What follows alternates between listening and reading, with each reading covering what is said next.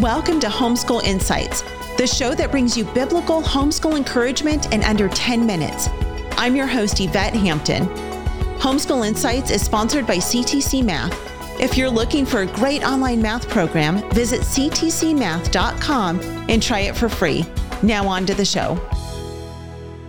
Kristi, do you have any last bit of encouragement that you can leave with our listeners? Of course. This is what I like to compare homeschooling, choosing to homeschool. So number one, you can homeschool your kids. You can do it. Yeah. It's going to probably be way easier than you think it is because you are probably putting a ton of extra pressure on yourself. But with the new Indiana Jones movie coming out soon, and I don't know what point this is releasing or when you're listening to this, but that's all the buzz right now. There's a new Indiana Jones movie coming out.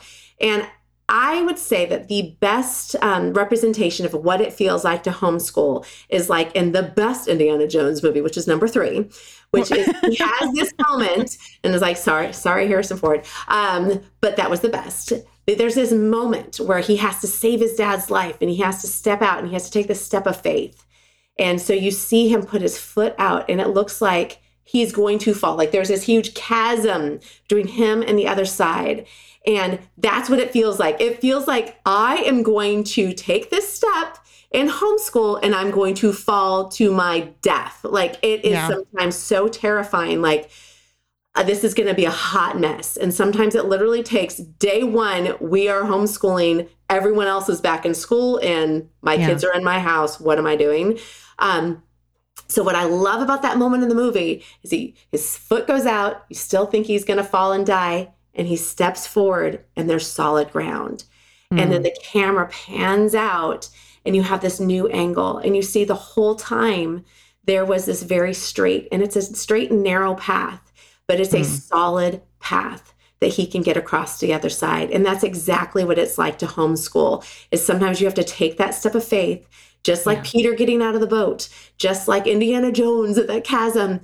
There is firm foundation, and that's Christ. And as long as you keep your eyes on Christ, you will get through your homeschool season and you will never, ever regret it. Every hard day, every tear, blood, sweat, tears, like whatever it is, there's usually not blood involved unless you're like me and you're like I'm always cutting myself. I'm like, my kids are like, Mom. And I'm like, oh no. No idea where that came. Usually it's bruises. I'm like, I don't know.